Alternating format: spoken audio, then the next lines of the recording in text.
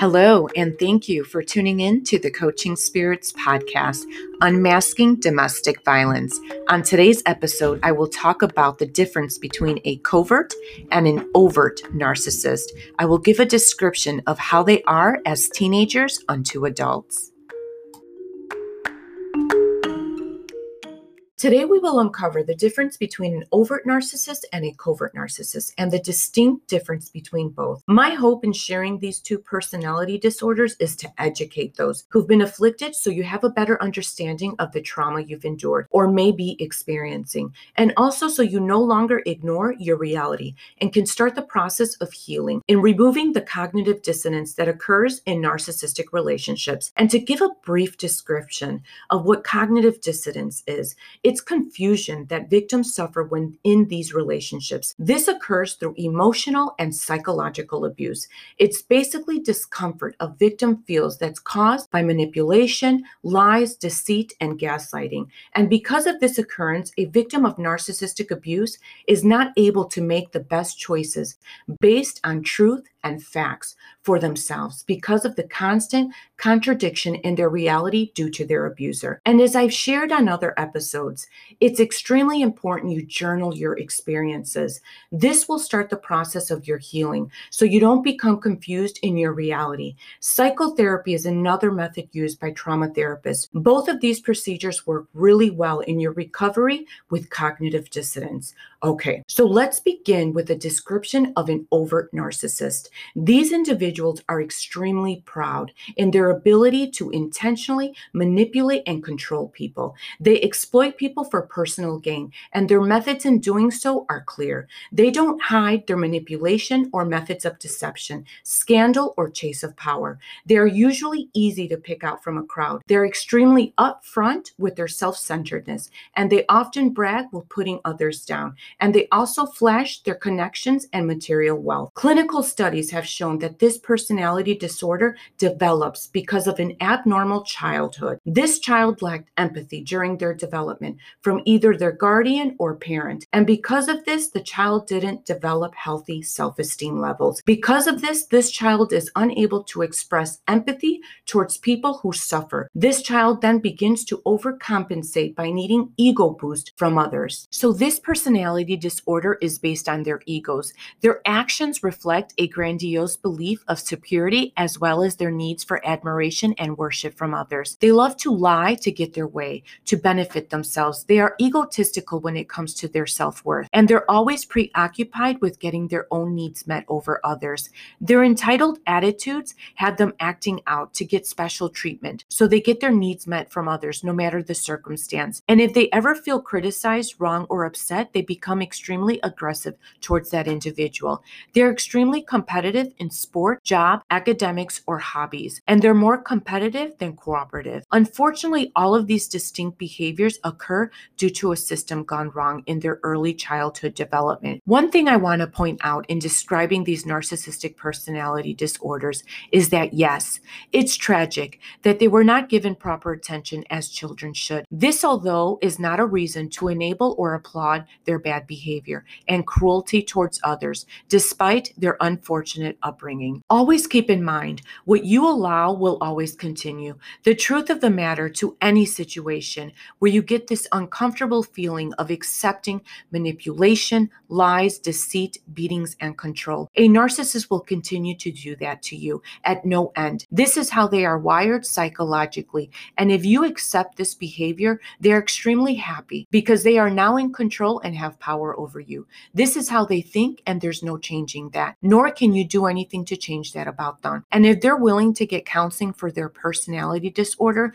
that usually doesn't last because they will eventually resort to their old ways. Listen, I get it. When you're in these narcissistic relationships, you feel bad about their past. You begin to make excuses for their abuse towards you. You hide it from the world and you put them on a pedestal and you make them look better than yourself. Having gone through this myself and experiencing firsthand, nobody will ever be able to tell me any different when it comes to a person who has NPD because I have personally witnessed and endured these behaviors for a majority of my life. And you can't change this person's disability. Now, again, I believe the power power of God. As I've shared in my last episodes, I believe God is in the business of healing those who come to him. But in my case with my abuser, those prayers were never answered. And here I am today with domestic violence at its highest, speaking about narcissistic abuse. I believe God had different plans for me, and I am absolutely grateful for that. Because if you really think about it, a person who abuses you can't possibly love you. They are predators of deceit. Their action towards you speak it. So then you need to love and value yourself enough to leave that toxic relationship behind once and for all. Now that we got that out of the way, what's a description of a covert narcissist? A covert narcissist is usually recognized by their vulnerable traits. As children, they lacked unconditional love by a parent or guardian. How are they as teenagers? They will use forms of manipulation when they are triggered by self-pity or frustration, and this occurs due to their jealousy and insecurities. They will gossip and put others down and will purposely include. They are masters in the silent treatment. They do this as a form of punishment when they don't get their way. They're big on giving the cold shoulder and ignoring you. They lack the sense of touch from anybody for affection. They have a tendency of tuning out mentally. They believe others are not worth their time, so they constantly withdraw themselves emotionally to avoid genuine connection. As adults, they're highly sensitive to criticism and make dismissive or sarcastic remarks towards others. They believe they're above everyone, but truthfully, internally, they feel empty, humiliated, or enraged. They have this passive-aggressive behavior, and they apply it when they're frustrated. Covert narcissists never overlook anything from others, and if they believe you intentionally wronged them in any way, they will eventually get back at you one way or another. They have a tendency of holding grudges for a long time, and they will wait for a perfect opportunity to take revenge on you. And they will be extremely discreet in doing so. Covert narcissists have a tendency of also putting themselves down because they rely on others to build them up. Ways they do this is by being modest in exaggeration and lies about their achievements. And when doing this, they don't feel imperfect or ashamed in doing so. They avoid social situations or relationships that lack any benefits to them. They have a sense of superiority, and if they are not gaining something from you, they rather not entertain you. Now, what does their grandiose traits look like? Well, they love being recognized by their talents and promotions at work or anything they do. They love when people admire them. It helps to build their self-esteem, and that's why it appears as though they have empathy towards others. You will see them willing to help others or take on extra work or lavish people with gifts, showing acts of kindness and thoughtfulness. But be assured, they do this because they love receiving praise. They believe they are saving people from destruction. Another trait you will see in a covert narcissist are feelings of envy towards people. This is because they are bitter and hold resentment towards that person. They believe they deserve something the other person may have. And the only time you will see them express these feelings of frustrations are with those closest to them. And that's only because they're the only ones who praise the covert narcissist. They also struggle with feelings of inadequacy. They measure themselves to a high standard, and if they feel inadequate to failure, it's because they got triggered by shame, anger, or a sense of being powerless. And contrary to what people may believe, narcissists do not have empathy. And again, if they do things for people in acts of kindness or compassion, it's only done to win the approval of others for praise and admiration. And if you don't give them that praise, they will be bitter and hold resentment and make remarks about you and how you took advantage of them and did not appreciate them when they did those acts of kindness for you. So now, let's look at the distinct difference between a covert narcissist and an overt narcissist. An overt narcissist has high self-esteem, while the covert narcissist has low self-esteem. The overt narcissist has more of a grandiose personality trait. This is where their ego of entitlement comes from, and their approach is by bullying to have their needs met. The covert narcissists, on the other hand, are more vulnerable.